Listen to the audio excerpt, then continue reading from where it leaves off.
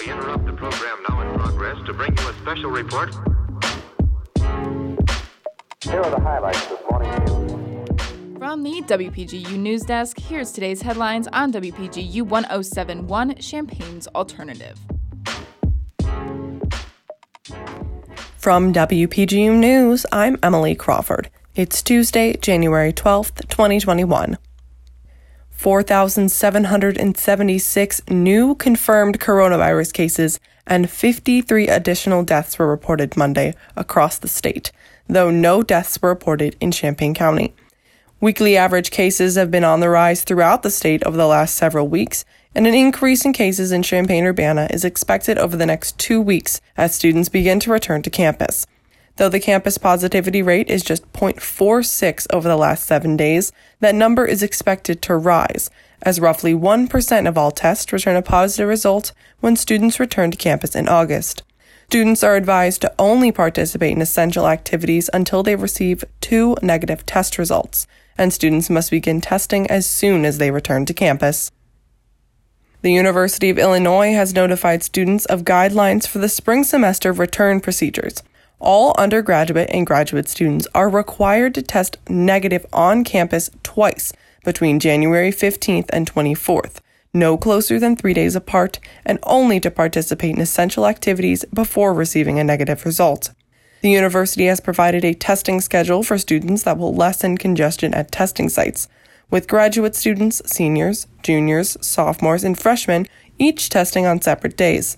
Students should continue with a twice-per-week schedule after the initial on-campus tests in order to retain building access. Additionally, the university encourages students to wear face coverings in public, social distance, report positive COVID results to My McKinley, and follow quarantine guidelines as they are advised first semester. Governor Pritzker has replaced the head of the Department of Veteran Affairs for the state. Here to report more is WPGU's Tori Gelman.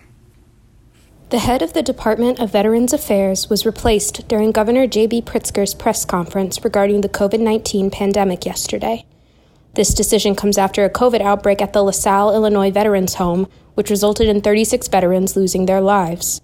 90% of the facility's residents contracted the coronavirus, prompting an investigation which uncovered inadequacies in PPE gear, as well as the use of alcohol-free sanitizers that are ineffective in preventing the spread of COVID-19. Coronavirus case numbers continue to rise across the state, with the IDPH reporting a total of 1,033,526 cases to date, including 17,627 deaths across 102 counties. From WPGU News, I'm Tori Gelman. New articles of impeachment are being brought against the president this week. WPGU's Barrett Wynn has more. Congressional Democrats presented articles of impeachment against President Trump on the floor of the House this Monday, charging him with high crimes and misdemeanors. The articles are aimed primarily at condemning the president for the role that he played in inciting the violence that broke out on Capitol Hill this past Wednesday, and has already garnered support from 210 Democrats, just 8 votes shy of the majority needed to formally impeach the president. Additionally, Republican legislators blocked a request for unanimous consent to the approval of a resolution that would formally request that Vice President Pence and the current cabinet secretaries invoke the 25th Amendment and remove Trump from office. Congressional Democrats currently plan to bring the resolution to a vote on Tuesday, and the articles of impeachment will be voted on Wednesday morning. Barrett Wynn, WPGU News. Joe Biden continues to grow his cabinet this week with new nominations. WPGU's Tara Mobasher has more. President-elect Joe Biden is filling out his cabinet with several former members of the Obama administration alongside individuals that would make history if confirmed. Biden's unprecedented cabinet could be the first in U.S. history to reach an equal number of men and women while still breaking barriers as having more people of color serving in his cabinet than ever before. Lloyd Austin will serve as the first Black Secretary of Defense, as Xavier Becerra will be the first Latino to lead the Department of Health and Human Services, and Alejandro Mayorkas will become the first Latino to lead the Department of Homeland Security, if confirmed.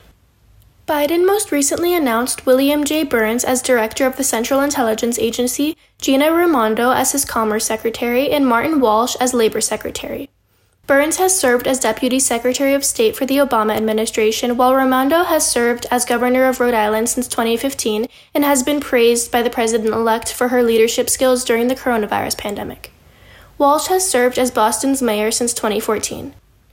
One of the first priorities of Biden's upcoming administration is to aid in providing coronavirus relief to millions of Americans left unemployed by the pandemic, recovering the economy, and in managing efficient vaccine distribution. With WPGU News, this is Tara Mobasher. That's all for today. From WPGU News, I'm Emily Crawford.